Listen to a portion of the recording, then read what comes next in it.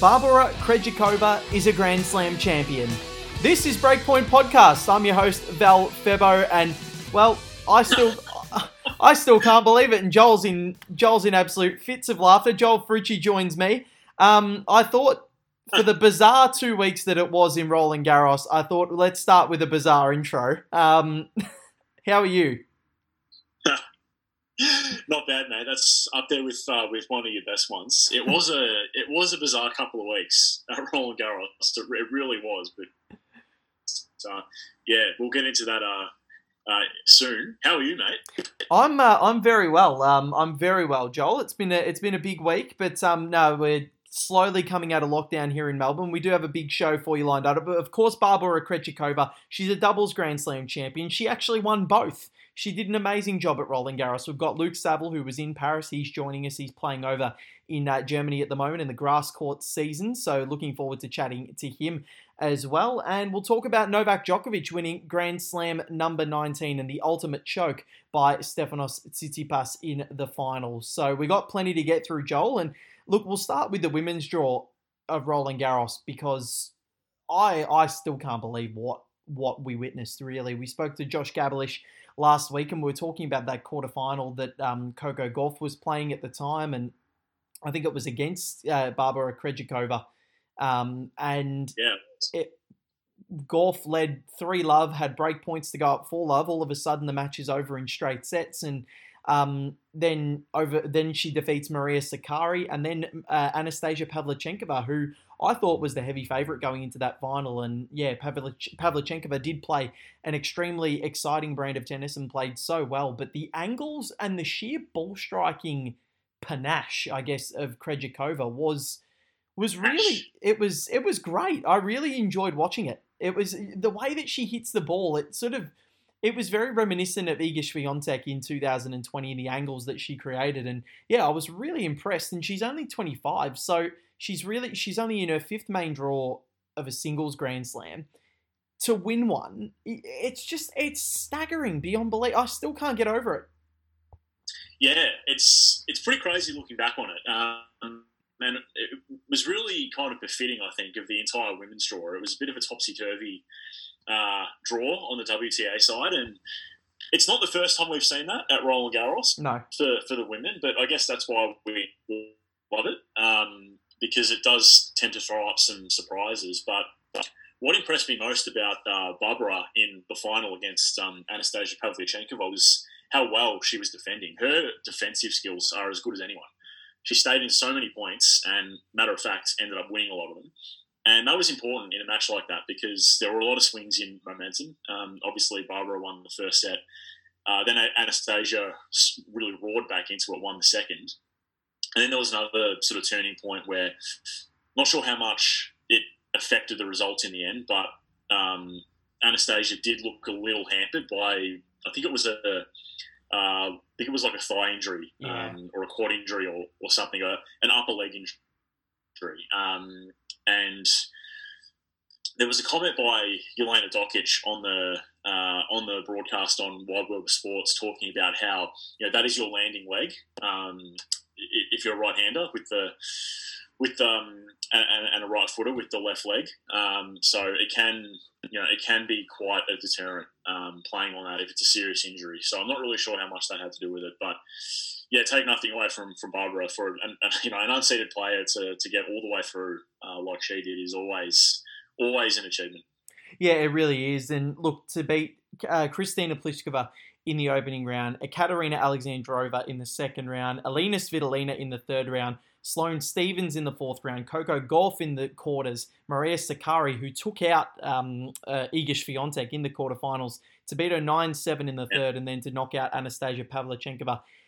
It was an epic tournament from the Czech, and it would have been far, far, far down the list of people that I would have thought would win this Grand Slam. It wouldn't have been even in the top 50 people that I would have thought would win this tournament.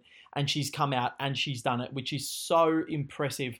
And look, the rankings wise, she's jumped up a lot as well, and it's remarkable. She's 25 years old. She's now a Grand Slam champion, and she's moved up 13. No, she hasn't. Not 13 spots. Where is the rankings here? I've lost them, Joel. 18 spots. 18 spots to 15. No, I went straight past it. So from 33 to 15, she's in the top 15 in the world now. And look, she doesn't have that many points to defend for the rest of the season. She's only in her fifth main draw, so I don't think she played Wimbledon last time out. So this is a time when she can really try and solidify her place in that top 15 and even progress even into the top 10. Yeah, she could do it. I mean, why wouldn't you back her? Because I've no doubt that this would go down as the best month of her life. And when you're flying on such a mental high like she is, winning a singles Grand Slam, winning a doubles Grand Slam as well, that's incredible. And then cast your mind forward, looking at the top 10 of the WTA. You wouldn't necessarily say that it's kind of set in stone or unbeatable for players kind of just hovering a little bit below. I think there's quite a few of them that are quite vulnerable, especially players, and we've spoken about them a lot, like a Karolina Pliskova or Alina Svitolina. There's a lot of opportunity there for Barbara and also even a player like Anastasia Pavlyuchenkova again to go again at Wimbledon. Like if she does, I wouldn't be shocked.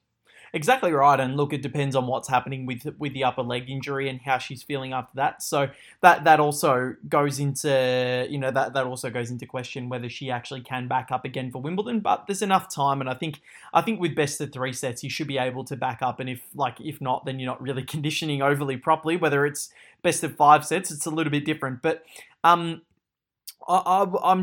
stunned. And look, I think another player who had a phenomenal draw was Maria Sakkari to take out Iga Swiatek in the final or in the semi-final or quarterfinals. Sorry, geez, how am I going? She was supreme that night, and we watched that after we recorded the show, and we were both messaging each other, just saying, in the first set, you could just tell she was on. She was getting involved and going deep into Swiatek's service games, and Swiatek was holding firm, but as soon as that break came, the damn wall burst. And Sakkari, just the sheer weight of shot, and everything was working for her. She was moving around the court well. She was stretching Swiatek in every way, shape, and form possible. And she was a really deserving winner. And I'm honestly surprised she didn't go on and win the tournament after that. Yeah, to be honest, so am I. The biggest thing for Maria, and it's always been the key component of her game, Val, as we know, has been the aggression. And when she gets that going, she's really hard to stop. And she was definitely on against Iga. Against Barbara, though, not really. I mean, she was just a little bit off. Some of the shots, the heavy hitting, were just missing the baseline by maybe a centimetre or two, or missing the tram lines, or going into the tram lines, I should say, missing the singles line. So overall, though, even though she didn't quite get up, and no doubt she'll be disappointed that, especially after going quite a way in that match deep into the third, she'd no doubt be disappointed, as anyone would, to fall over in the semi-finals. But I really hope that this is kind of the making of Maria Sakkari. Obviously, we've seen down the journey that a lot of players, they have a breakthrough moment where it all kind of just starts to click for them. I really hope that this French Open is that for her, because she's got the assets. We know that. She's a well-rounded player. Let's face it, her physique is just absolutely incredible. So if she can put all that together, then she'd be a player that's hard to stop. And coming onto the grass as well, if she can really hit the spots, then she'll be another one that you throw into the mix. That'll be up there, because that heavy hitting on grass, if it works, it's going to be difficult to run with. Yeah, Wimbledon is another Grand Slam where I think we can safely say we can blanket over probably 20 or 30 players that could win this tournament. And after what we've seen with Roland Garros yet again, I think we're going to be in for a really wild ride with that draw. But we'll move on to the men's section now as well. And look, not going to lie, pretty disappointed with the result. Came after Richmond lost an absolutely devastating game on Sunday night, and then Stefanos Tsitsipas gave me like a little bit of hope that we were going to have someone new win a Grand Slam. But now I'm starting to think that with the beatdowns that Thomas Berdych copped, that Richard Gasquet has copped, that David Ferrer copped, that Jo-Wilfried Tsonga has copped, I'm starting to think that this new wave of Tsitsipas, Medvedev, Zverev, And all of these guys are still going to have to wait until the big three either get injured, fall over, or retire, because what happened with Stefanos Tsitsipas, 7-6, 6-2, wins the first two sets, plays some sublime tennis, and then Novak Djokovic just went up another 10 gears. Yeah, he did. And we spoke a bit about it in the wake of the whole Naomi Osaka thing, Val. We touched on Novak and how mentally strong he is. I'm just going to say it straight up now. He, honestly, is the single best player I've ever seen between the years. Yeah. It is incredible how resilient this guy is. It really is. And we should obviously clarify that at this point, it's no surprise. We already knew that. But he just shows time and time again that tennis is not over until it's over.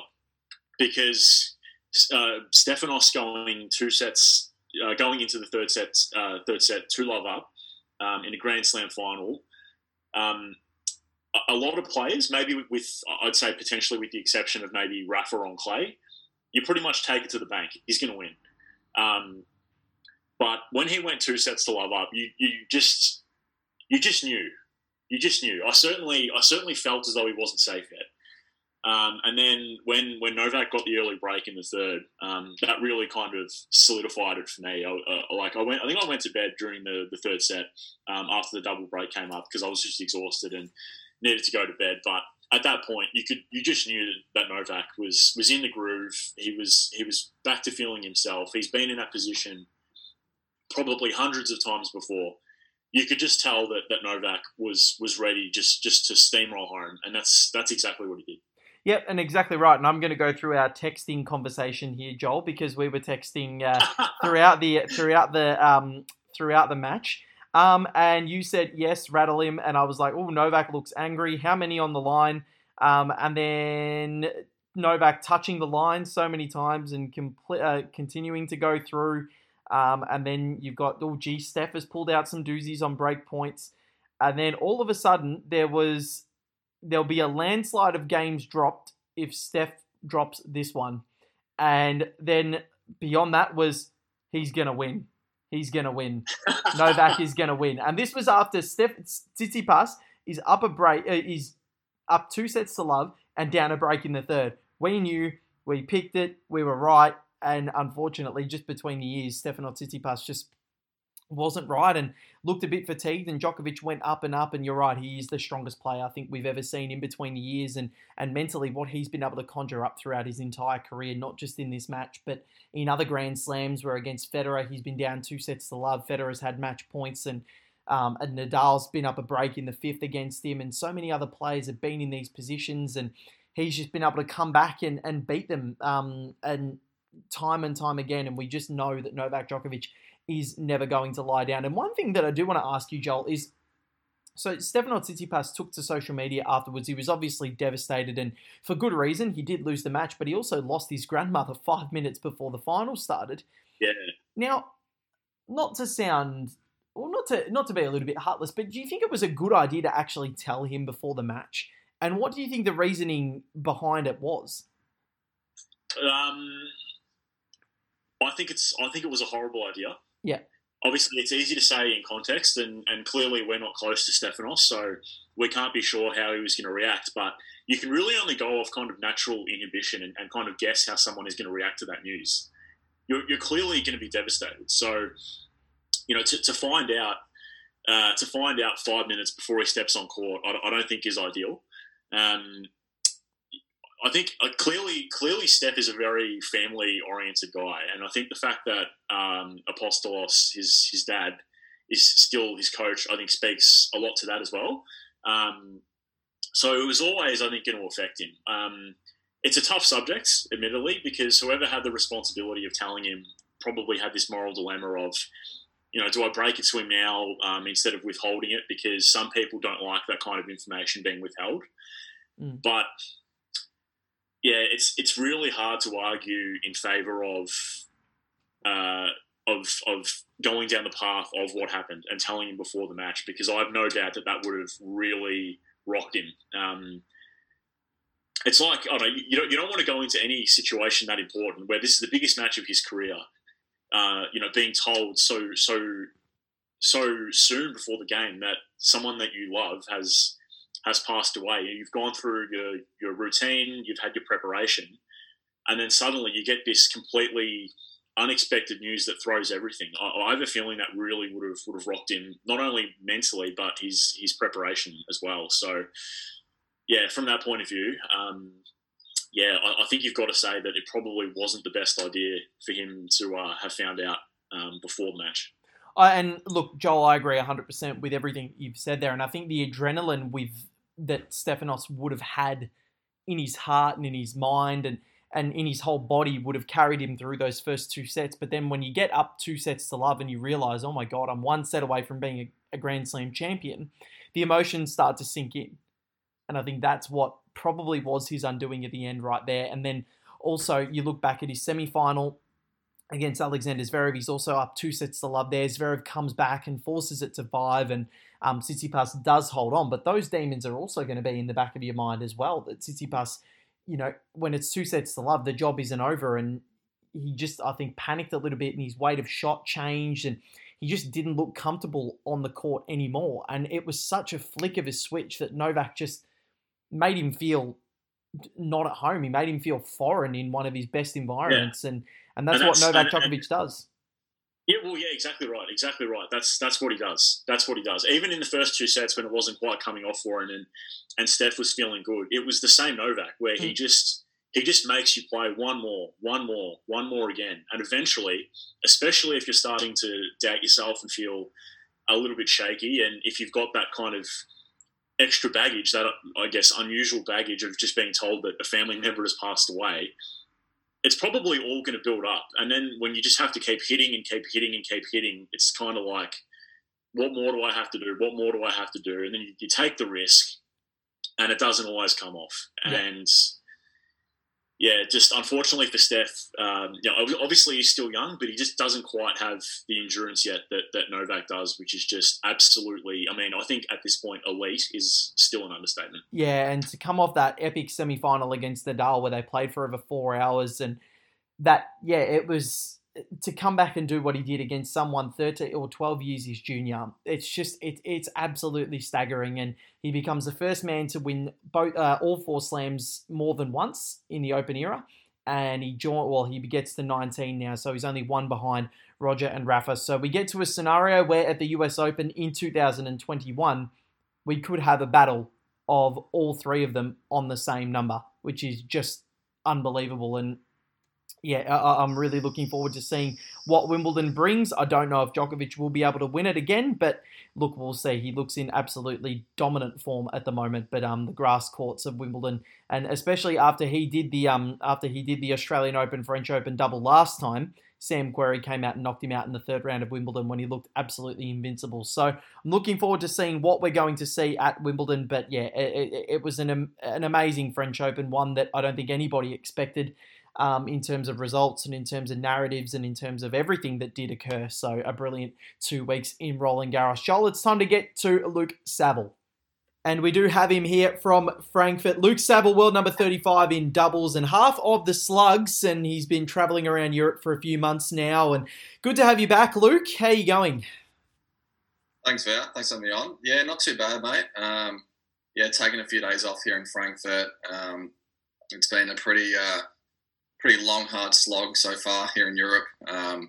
Started in the States, Mexico actually, in Acapulco, and then on to Miami, and then here to Europe. So it's been good. Traveling in COVID times is a little bit tricky, no doubt about that.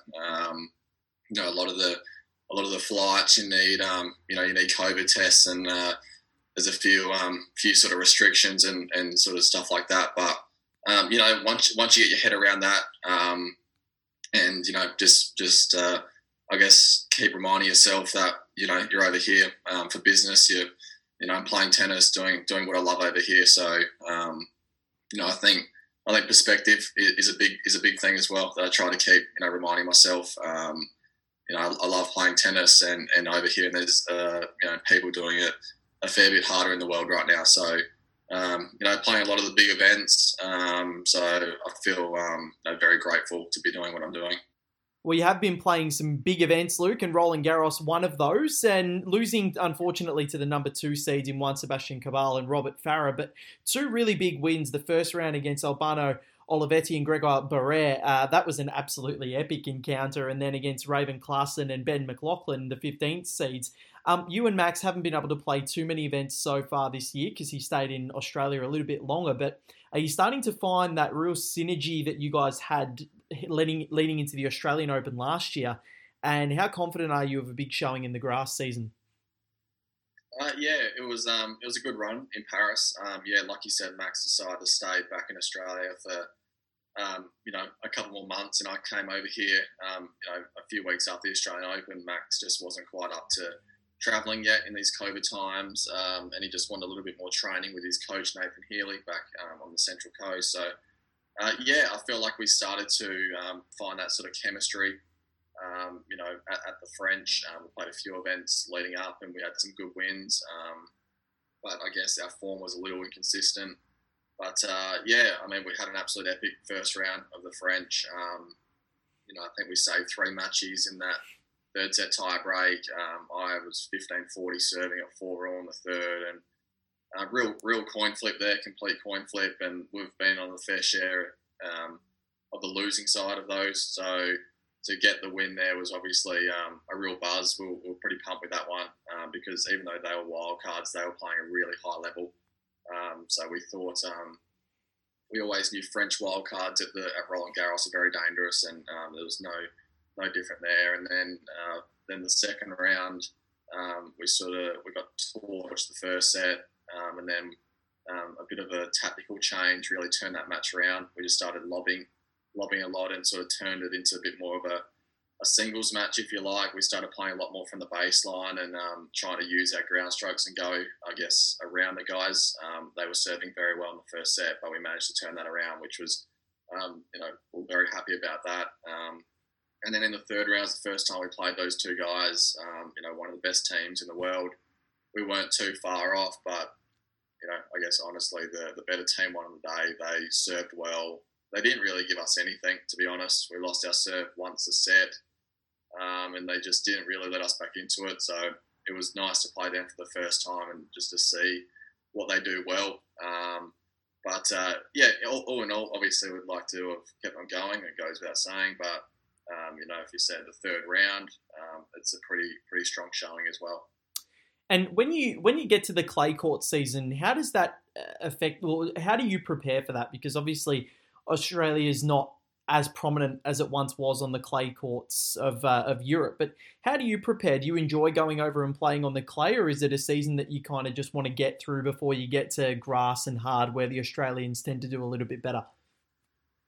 There's a little bit of that mindset. All the Aussies are really keen to get on the grass. I played in Stuttgart last week, and unfortunately, it's a shorter grass court season this year, so you're hearing a few complaints from the Aussies. But obviously, this year is unlike any that we've ever experienced. Obviously, there was an extended clay court season. I think I played sort of 8 weeks on the clay, so that was very long. Obviously, doubles is a little bit different on the clay than pure singles. There's it's a lot more grinding, a lot longer points, and historically Aussies haven't been the greatest on clay. I don't mind it. It's definitely still a little bit different playing doubles on it. But my mindset, I try and embrace everything. I think it goes without saying, everyone knows that clay's not my favourite surface, but I gave it a crack. We finished strongly at the French. I had a few decent results there on the clay, but you'd ask most Aussies, and we're all very excited to sort of get on the grass here in Germany and in the UK and really give that a crack. Yeah, you guys had an amazing tournament in Roland Garros. And another match that you had there was in the mixed doubles in the opening round with Gabby Dabrowski. And you took on Aslan Karatsev and Alina Vesnina, who have actually gone on to make the final of Roland Garros. But talk to me, and Karatsev has been the feel-good story of 2021. Talk to us from the other side of the court. I know it's in doubles and it's a little bit different, but what does he do well from the other side of the net that you look at and go, geez, there's a reason he's had such a good season? Yeah. Karatsev is an amazing story. I watched Max Pesto, my doubles partner, play him at the French Open qualies last year, and obviously it was in September. So I guess sort of 8 months on, and at that time he was ranked around 130, and then now he's 25 in the world. And he's my age, so I played juniors with him. I've got a very good relationship with him. Actually, he's a nice guy. He's actually quite quiet off the court, but he means business on the court. Sort of even when we're playing mixed, I was expecting a few sort of smiles and a little bit of banter with him, but there wasn't too much of that. It was all pretty serious, and yeah, I mean, playing against him, that was I double faulted to him on one of the juice points because it's male versus male when you're serving on the juice, so that wasn't great, but I was kind of fortunate to be in the mixed doubles draw. Dabrowski was supposed to play with Mate Pavic, the number one doubles player in the world, who then tested positive for COVID. So I got a message from her saying she'd like to repair with me. So that was a good experience. And yeah, I guess back to Karatsev, I think he's probably the biggest ball striker on tour. Well, definitely top three. Him, Basilashvili, and a few guys like that. Off both sides, forehand, backhand. There's no real weakness.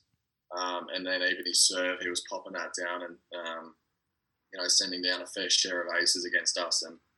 But the mixed doubles is always fun. They 4-2, they got us pretty easily. But now they're in the final, and in the men's doubles, about far in the semis. So you look at that, you don't look too much into it, but you know that the guys that you've lost to are in good form. Yeah, no, they're playing amazing tennis. But moving on to your immediate future on the grass, you're a junior Wimbledon champion back, I think it was in 2011, if I'm correct. And what do you love about the grass and going back? And obviously, you said before that the Australians have such a strong affiliation with the surface. What excites you most about getting back onto the grass? You played Stuttgart, unfortunately going down in a close one to James Duckworth in qualifying, and then in the doubles, you and Jordan Thompson again in a tight one, falling to the German pair of Hampman and Kepfer. But what do you love about the surface, and what excites you most about it? I was brought up on the grass in the Riverland region in South Australia. We have a lot of grass there, and I think it just suits my game very well.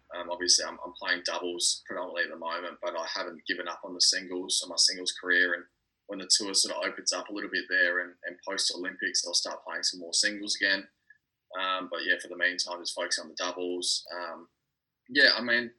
I think a big part of it as well, a lot of Europeans and I guess everyone outside of Australia and the UK don't really play on it much. And, Australians are really brought up on it and the Brits as well. So that's a big advantage, because it's obviously it's just different. It's unlike any other surface. You've got to be able to adapt.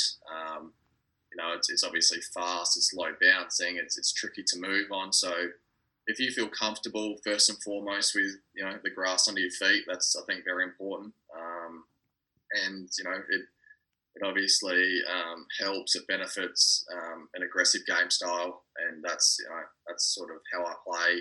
I return well, put a lot of returns back in, do enough to hopefully hold my serve enough, and then obviously just try and get to the net and finish points up there. So yeah, I've had success on grass. It's by far my best surface. So it's disappointing that I won't play many singles matches on the grass. Ducks and I actually played on indoor hard, so wasn't able to get on the grass because the weather was poor there. But and the UK, I very much enjoy just the UK. It's a lot like Australia, obviously, and Wimbledon is just an amazing tournament to be part of as well. Wimbledon qualies on the cards at all? Nah, because it's that cut's sort of around 250, and my singles ranking is around 400 now. I haven't played really any singles matches since the restart of the tour. Well, I guess since March 2020. So the ranking's fallen away a bit, but I'll sort of start to focus on that again, probably the back half of this year. How frustrating has that been for you in terms of the COVID situation, that you haven't been able to focus as much on your singles? Has that annoyed you at all, or is it something that you sort of plan to focus on doubles for a bit and then get back to singles? I think so, yeah. I wouldn't say it's annoying. I think, our run at the Australian Open has really forced our hand a little bit in terms of having to go the doubles route in the short term. I think, ideally, I'd like to still be playing singles, but when you make a final of a slam and your doubles ranking goes to 40, I think you have to really take advantage of that, which Max and I did. And then sort of after the COVID break, for 6 months happened, and then we came back, restarted in September at the US Open, and we were second in the race. So I kind of felt like would be a little bit silly to not capitalise on that and try and play and make London. In the end, we were, fell sort of too short. We were second alternate, and then I guess this year as well, my doubles ranking is around 30 now, and obviously Olympics is right on my radar as well. So that's why I've been playing a lot of doubles. I came over here to try and get as highly ranked as possible to put my hand up for selection for the Olympics. And we'll know in a few days about that. So I'm still hopeful there. But I wouldn't say it's frustrating or annoying. It is what it is. I'm on one hand very fortunate that I'm able to play a lot of these big events in the doubles, because I've been getting a lot of good singles hits with singles players, and just being around these guys, seeing what they're doing, being able to play against Karatsev even in a mixed doubles format is a great experience if I can start to gain momentum in the singles and then hopefully play them on the singles court in the future. Well, we certainly hope you do on Breakpoint. But you mentioned the Olympics. How important would that be, or how much would that mean to you to get Olympic representation? You played ATP Cup at the start of the year and have that taste for playing with the green and gold on. How much would that mean to you to head out onto the Tokyo courts at the Olympics and represent your country at the Olympic Games? Yeah, it's probably one of my biggest goals. That and Davis Cup, representing Australia is something I've dreamed of since I was a kid. The ATP Cup was on a smaller scale, but that was so much fun. Really enjoyed sort of putting the green and gold colours on and just playing for a team, just being in a team environment. And the Olympics has just been a huge goal for the first half of this year. That's why I sort of came over and just played a really heavy schedule. I haven't taken a week off yet, so that's why I'm enjoying a few days of just downtime now, just to freshen up a little bit ahead of the grass season. If I get selected, whoever I get teamed with, it's just going to be a huge buzz. Yeah, there's not much I can really say about it. It's been a massive goal, and watching the Olympics as a young fella, always dreamed of potentially getting a run at the Olympics, and for it now to be maybe a reality is a dream come true. Will you get the tattoo? No, I don't think I'll do the Jordan Thompson, the Tomo, but I'll see. But it's no doubt going to be some strange circumstances there in Tokyo, a few protocols and stuff to abide by, but it's still the Olympic Games, and I really hope I can get selected. And one more before we do let you go, Luke. Who do you miss more, Daria or Tofu? My boy Tofu. There's been a few videos surfacing of Dasha posting. I think what does he do? He moves his paws up and down. Yeah, he kind of waves. That's his trick, and we've never seen it in other dogs. So yeah, I'll FaceTime every day, and she puts him straight on, so she knows the priority. Yeah, she knows, and she also posted a video of you waving that gorgeous mullet behind you, riding your scooter. That is absolutely fantastic. How long have you been growing that out? It's been a while. I think I shaved my head pretty much to a 1, basically at the start of COVID last year, around sort of April. And then I've just sort of been grooming this a little bit over the last probably 6 months, but I'm tossing up whether to start fresh over the next couple of days. So I'm not sure. Maybe you could put a poll out to the viewers. I'm not sure what to do there. I think we're going to be doing that after the show. So should Luke Saville keep the mullet? I at least want you to keep it for Wimbledon, Luke. At least Wimbledon. Okay. At least do that, because I don't think many people have rocked the mullet on the All England Club grass since probably the 80s when John McEnroe and Bjorn Borg had the long hair. So I reckon it'd be time to bring it back. But Luke Saville, you are truly the nicest guy in tennis, and it's great to have you on the show again. World number 35 in doubles. Fingers crossed we see that ranking skyrocket even more, and also in the singles as well. You deserve it, mate. You've worked really hard to get to where you are in your career, and hopefully we do see that success bear fruit later on this season and in years to come. But good luck at Wimbledon, and thank you for joining us on the show. Thanks, Val. Thanks for having me, guys. Appreciate it. There you have it, Luke Saville. Geez, he is, and as I said in the interview, the nicest guy in tennis. He's an absolute superstar. I'm spewing you couldn't be there for the chat, Joel, but he's an absolute legend of a human being, and yeah, can't wait to see what he can do on the grass at Wimbledon. He does love the surface, and look, what do you reckon? Should he keep the mullet? Absolutely, he should keep it. He's a graceful man, and it's a graceful haircut. He should absolutely keep it. Bringing a bit of blasé to Wimbledon. Exactly right. And look, that's what I want to see. I want to see at the All England Club. I want to see Luke Saville and Max Purcell, the slugs, lifting the trophy, and I want to see that mullet just shaking in the breeze of the London air. Like, how does that sound? The most traditional place in tennis with a mullet as a champion. Oh, they're not going to know what hit them, the Londoners. They're very how should I put this? Not mullety in no, they're not out in that part of London. It's a very, very upstanding area, shall we say? It is, and yeah, I'm very excited to see that because I really hope it does. So let's get a poll out on Twitter after the show. We're going to say, should Luke Saville keep the mullet for Wimbledon? And look, he said it's up to our listeners. Our listeners will have the say, and don't worry, Luke Saville, we hope you keep the mullet. We really, really do. But Joel, it is time for our Benoit of the week, and we haven't really discussed it, have we? We haven't really. Let's just throw it up in the air. I've got someone in mind, but I want to see if you've got anybody in mind as well. We might be able to give a double Benoit based on how bizarre last week was. I think we could even go and give a double. What do you reckon? Are we feeling giving? Are we feeling like a Benoit Santa Claus? Yeah, why not? We're wrapping up a Grand Slam, so we'll give a double. So, I mean, the person that's front and center in my mind is. There's only one person for it, and it's got to be Barbara Krejcikova.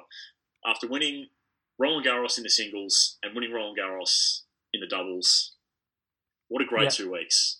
That's all I have to say. Congratulations. Oh, it's phenomenal, and yeah, congratulations. I've got another one for you, Joel. His name is Jack Draper. And he's managed to get through to the quarterfinals of the ATP 500 event at Queen's. We know how coveted the Queen's Club Championships is and all the famous names that have won it in Hewitt, in Roddick, in Murray, in Nadal, in so many others and so many esteemed names in tennis history. And Jack Draper has come out, he's knocked off Yannick Sinner in straight sets, and then he's come out and beaten Alexander Bublik in straight sets. The guy is sitting at a ranking of 309. He's 19 years old, and he's come out and he's done this in his home country at the second biggest tournament in the country. Phenomenal effort from young Jack Draper, and hopefully we can see him continue. And he'll take on Cam Norrie in the quarterfinals, who defeated Aslan Karatsev in the second round. Alex de Minaur still in that tournament as well, knocked off John Millman in the All Aussie encounter there. But before we do go, Joel, we've given the Benoits, we've done all of the formalities, but one thing I want to ask you, Roger Federer last night, falling to Felix Auger-Aliassime, won the first set 6-4, but then lost the next 6-3, 6-2. What have you made of his return to grass, and has it shocked you a little bit, considering how well he played at Roland Garros and the fact that he got to the fourth round? No, not really. Not really. I mean, again, you're moving on to a new surface for the season. So obviously, we know how good Roger is on grass. So maybe in that respect, it's a bit of a surprise. But I don't think you can really underestimate Felix as well on the grass. Obviously, lost another final against Marin Cilic. So that would be weighing on his mind, I would have thought. But with the game that Felix has, I don't think you can really underestimate just how good he can be grass, and I think we saw that firsthand against Roger. Yep, well, last week, Auger-Aliassime made the Stuttgart final and lost to Marin Cilic, so he's now 0 from 8 in finals, Joel. Still hasn't won a set. Incredible. How bizarre is that? He's got such quality. And now, of course, I would much rather him have won that bloody final last week than beaten Roger, but oh well. But yeah, it's, look, honestly, I'm a little bit disappointed in Federer's return to grass because the way he played on the clay was quite impressive. Look, maybe he's trying to still conserve some energy for Wimbledon and get that match practice in, but he only had one breakpoint opportunity in 3 sets of tennis. He managed to take it and win the first set 6-4, but he faced 15 of his own. And that doesn't happen often with Roger Federer. He usually serves a little bit better, and it was the same against Ilya Ivashka on Monday night, and there was a little bit of a concern there in the way that he played, and he wasn't really getting involved into Ivashka's service games and was relying on his own serve to dominate, and the ground strokes weren't quite there. There's still a lot of rust, so I'm not very confident on his Wimbledon chances or even getting far into the tournament, which is a bit of a worry. Yeah, it's a little bit hard to know. Really, when any player comes back after that length of time out, not least a 39-year-old, it's pretty hard to predict. I guess the thing that Roger's got going for him is that he's Roger. So yeah. He could realistically just, with a flick of a switch, go to maybe 2017 Australian Open levels, just 2017 levels, generally speaking. But not so sure he will. But anyway, it's a bit of a wait and see. I'm still excited to see him on grass again. So am I. So hopefully Wimbledon does go well. But Joel, thank you very much for your efforts today. It's been an absolute pleasure reviewing another Grand Slam with you. How many is that we've done on this show so far? I reckon, I'm going to go through and calculate this, how many Grand Slams we've actually looked at and all the different champions that we've seen and everything along those lines. I think we've done 2015 US Open, I think was the first one we did. So it's been a long time. So I'd like to see how many we've done. But thank you again. Another Grand Slam is in the books. Barbara Krejcikova and Novak Djokovic, the 2 champions. Yeah, no, pleasure, mate. Never a chore. And, another just quick late Benmont nomination to the Crow outside my window. Get stuffed. Thanks for ruining the show. It's been good, mate. I'll see you when I see you. Oh, and that's it. I've lost it. That's it. It's a great end of the show. But look, an update from our point of view as well. We've changed our streaming services from Whooshkaa to Anchor, so we thank Whooshkaa for everything that they've helped us do over the years, but you can still find us. So we're on Anchor. You can subscribe on there, but we're still on Apple Podcasts. We're on Anchor now, so subscribe on there if you can. Already mentioned that. Google Podcast, Pocket Cast, Radio Public, or just copy the RSS feed as well. But also still on Spotify, also still on Apple, also still on Google, as we always have been. And you can follow us on Twitter, on Instagram and Facebook at Breakpoint Pod for Twitter, Breakpoint Podcast on Instagram, and Breakpoint Podcast on Facebook. So search us all there. We're still in all your good podcast locations and on the Live Tennis Scores app as well. We're all on there. So remember to tune in, remember to subscribe, remember to like, remember to follow, and remember to listen. It's been Val Febo and Joel Frucci taking you through everything Roland Garros 2021. Bring on the grass.